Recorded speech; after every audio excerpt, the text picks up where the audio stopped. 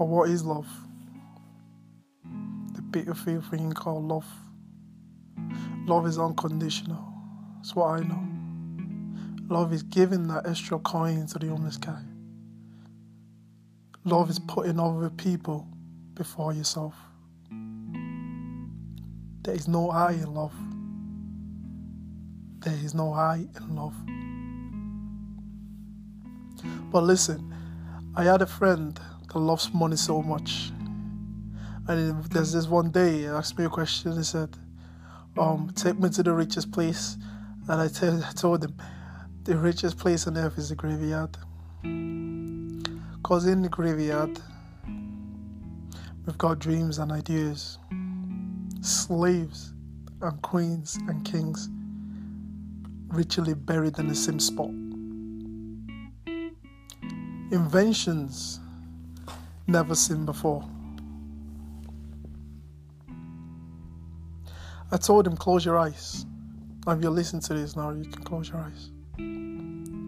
I said, imagine being on your deathbed.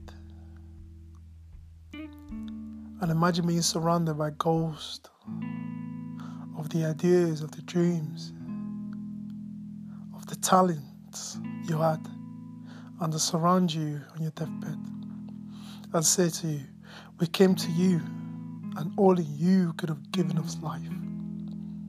And now we must die with you forever. See, every time I hear that thing, it makes me want to get up and work 10 times harder. It made me want to be better than I was yesterday. Because in Matthew 25:14 verse 30,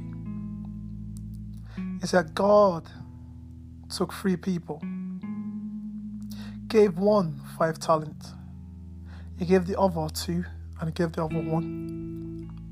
And the one God gave 5 talents, so he went out with the 5 talents he gave him, went out and traded it, and got 5 back in return, making it 10 talents. The one with 2 went out and did the same thing, traded it in, and he got 4 back in return. And the other that had 1, just 1, went out, buried it. See, his idea of burying that talent was that God that gave me that talent would want it back. So instead of going out and doing anything with it, let me keep it safe for him. So when he gets back, he can have it back. But when God got back, God said to him, I have chosen 3 people.